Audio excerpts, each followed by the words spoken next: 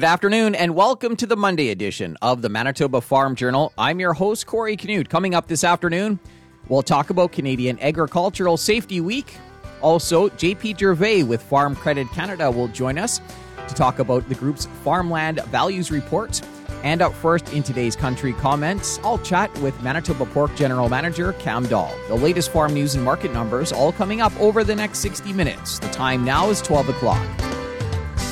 Here's a look at our local news. Good afternoon. You're listening to the Manitoba Farm Journal. Manitoba pork producers have been dealing with two pandemics over the past few years: porcine epidemic diarrhea virus and COVID-19. Cam Dahl, General Manager, talked about the latter.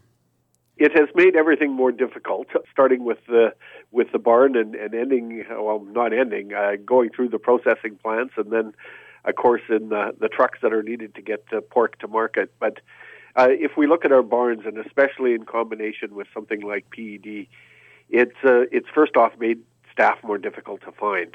So we were facing a labor shortage going into COVID 2 years ago, and it's of course made it more difficult to bring in new Canadians into Manitoba agriculture, and of course when you have people that need to isolate, that makes it harder to move between facilities, and that puts additional strain on staff. And then, of course, if someone does fall ill, there's no one to step into their shoes. So it made that staffing question just so much more difficult during the pandemic, and then hopefully that's going to ease, even if the overall labor shortage is still with us. And you mentioned PED, a virus that pork producers are dealing with. Just give us an update on what's happening there. Sure, that's a coronavirus as well, of course, and that we seem to be in a cycle that it comes to a major outbreak every 2 years or so. It's a virus that really impacts young pigs, and it is almost always fatal to young pigs. Has no impact on people; we can't get infected, and no impact on the safety of pork, but it does have significant impacts on young pigs. And since October of this past year, we've had 75 barns that have become infected and needed to have measures put in place to address the outbreak. And so that puts a financial strain, especially on independent producers if they're producing young pigs. That's a significant financial hit.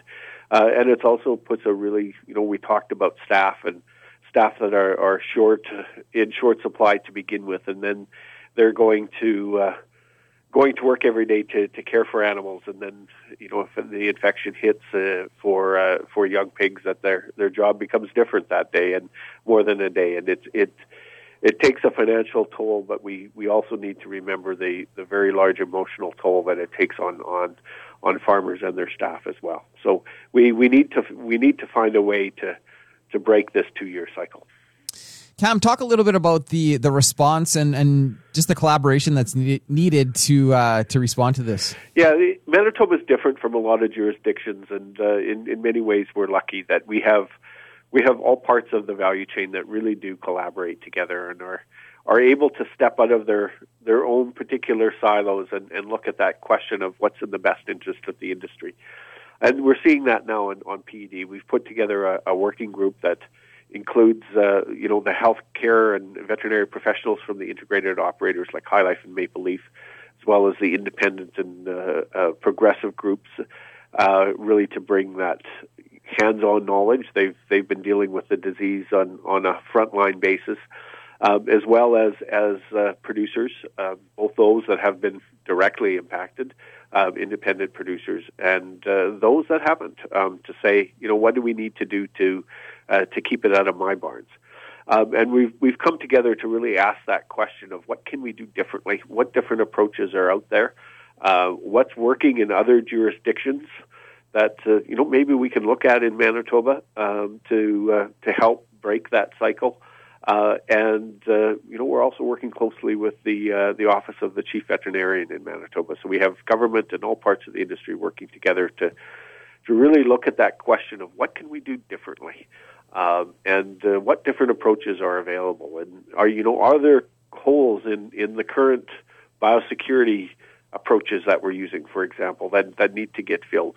And really, the goal is to come out at the end of this work with a plan, as I said, to do something a little differently that will help break this 2-year cycle. That was General Manager Cam Dahl with Manitoba Pork. A look at what's happening in the markets this afternoon is coming up. Good afternoon, I'm Corey Canute. Farm Credit Canada has released its Farmland Values Report for 2021. Here's Chief Economist JP Gervais. Farmland values on average increased 8.3% in 2021. Not surprised that farmland values continue to increase. A bit surprised by the magnitude of the increase, quite frankly. If you look at the national result, and I do think that it applies for each of the province, we seems to have a bit of an acceleration in the rate of increase. 2020 was 5.4% on average. 2019 was 5.2%, so we went from 5.2% increase to 5.4%, and now by December 31st, 2021, we had 8.3%. The value of farmland in Manitoba saw an increase of 9.9% in 2021. And Manitoba Agricultural Services Corporation saw a big spike in forage claim payouts last year. David Crossell is Product Support Manager. In terms of overall payouts under the forage program, it's just over $36.3 million. And in that number is included the hay disaster benefit, which is $8.7 million of that total. So pretty significant losses this year, the largest that we've seen under the forage program. And I guess if you're linking it to cattle and livestock producers added to that, there was another $9.4 million paid out for silage corn losses and $2.4 million for green feed losses as well. He notes forage payouts in 2020 were about $7.2 million, which does not include silage, corn, and green feed. That was a look at today's farm news. I'm Corey Canute.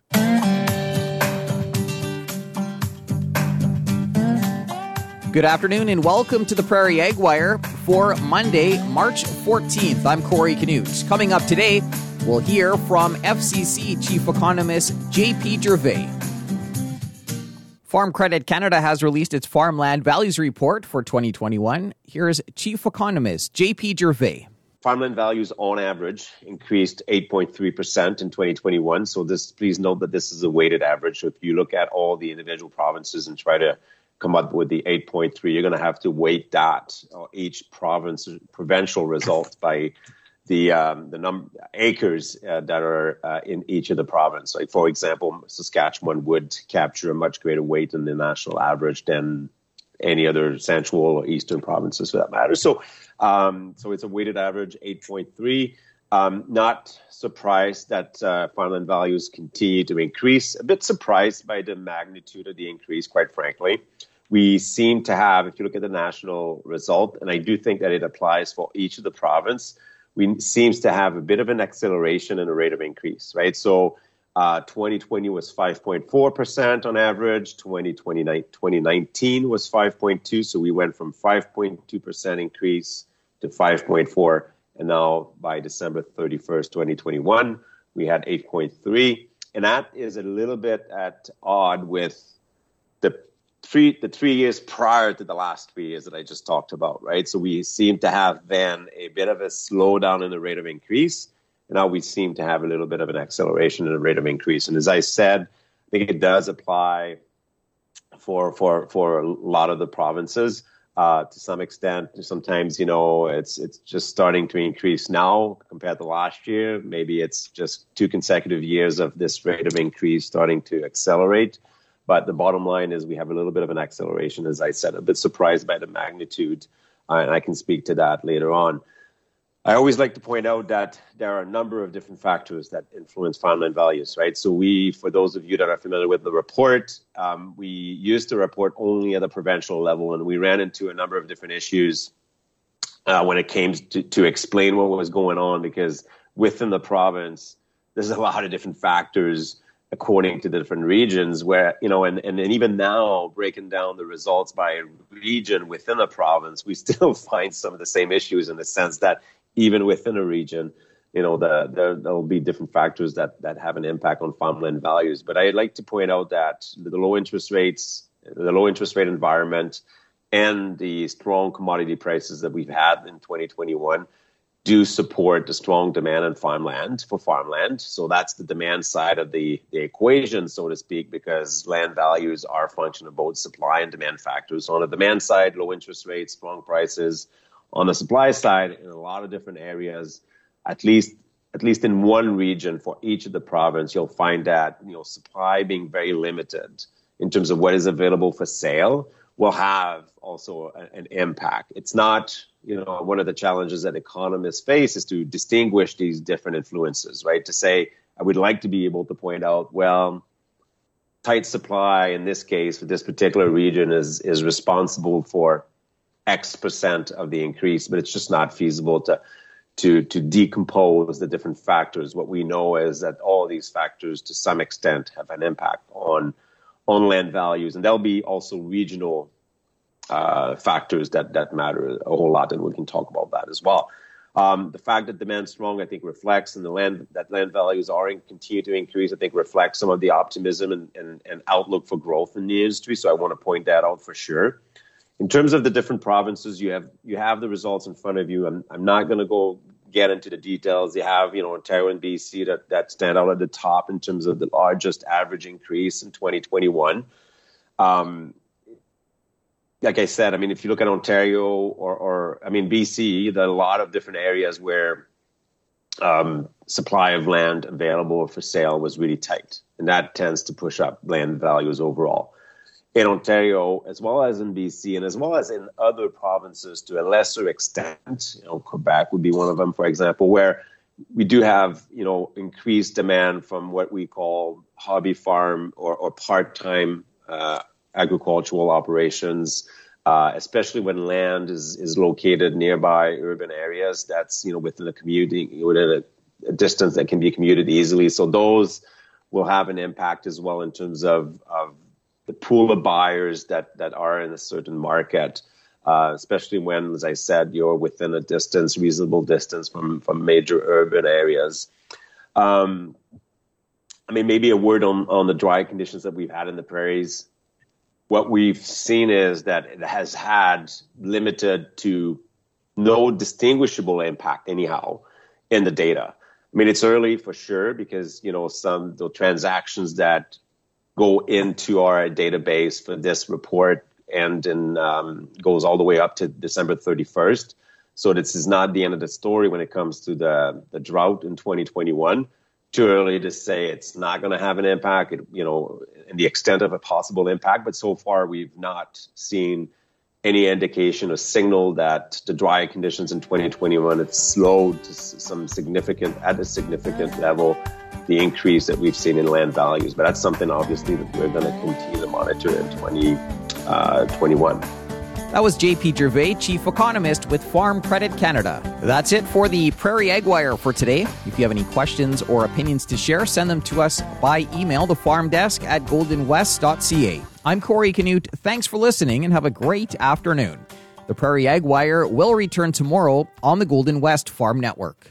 Time now for a look at the farm calendar. The Stanley Soil Management Association will be hosting its AGM tomorrow night at 7 via Zoom. You can call or text 204-362-0352 to register. Manitoba Canola Growers is hosting a webinar on March 16th starting at 11:30 a.m. You can register on their website. The Sustainability of Agriculture Conference 2022 is planned for March 16th to the 18th. Details on the University of Manitoba Agriculture website. And Farm Credit Canada is hosting the Young Farmer Summit in a virtual event, March 22nd. Go to the FCC website to register. Continuing with the Manitoba Farm Journal here on this Monday afternoon. This week is Canadian Agricultural Safety Week. Rob Gobet is with the Canadian Agricultural Safety Association. This year for Canadian Agricultural Safety Week, our theme is Safety is Our Standard. And we want your farm, your family, your success. Is kind of what we're talking about for this year. And we're just trying to, provide our audience with some good information as per usual in regards to just putting safety at the forefront of the discussion for the week and pretty much every day, of course. But, it's just our annual campaign to get people talking more about safety in the ag sector. Any in-person events planned for this year, or that's kind of hopefully for next year? Not that I'm aware of, to be honest. Probably next year if we're going to have anything in person.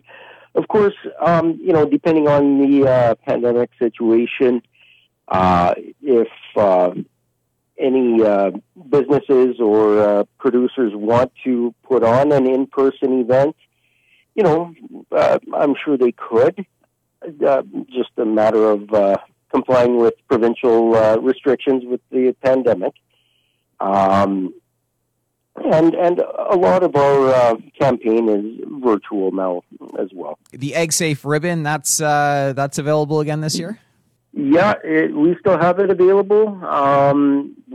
It's backed by popular demand here, so if anyone's interested, they can go on our Canadian Agricultural Safety Week site through the Canadian Ag Safety Association website and ask for a ribbon. Do you have any stats or anything on, just some of the top dangers? Well, as far as fatalities go, which is unfortunately some of the only valid statistics we have, the top three are mechanisms of fatalities in the ag sector are still from tractor-related injuries.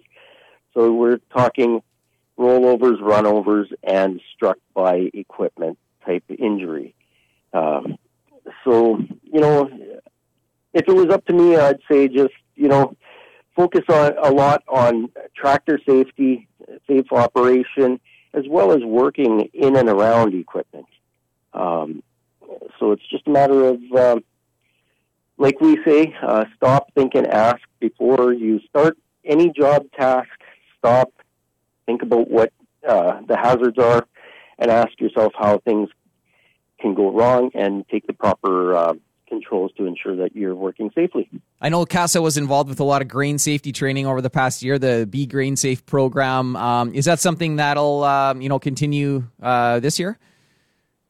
Oh, yeah. We're making a big push this year. We're starting off, we've already started our training in northwestern Alberta, and we're making a big push from west to east this year and hoping to go as far east as the Maritimes. So we have a very busy schedule booked, and going through all the provinces from Alberta to the very east coast, probably ending up in PEI or Nova Scotia by the end of the season.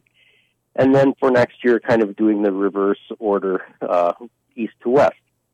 And is that's mainly fire departments who are training with grain entrapment? Correct. Yeah, the firefighter grain rescue training is the training that I'm talking about here.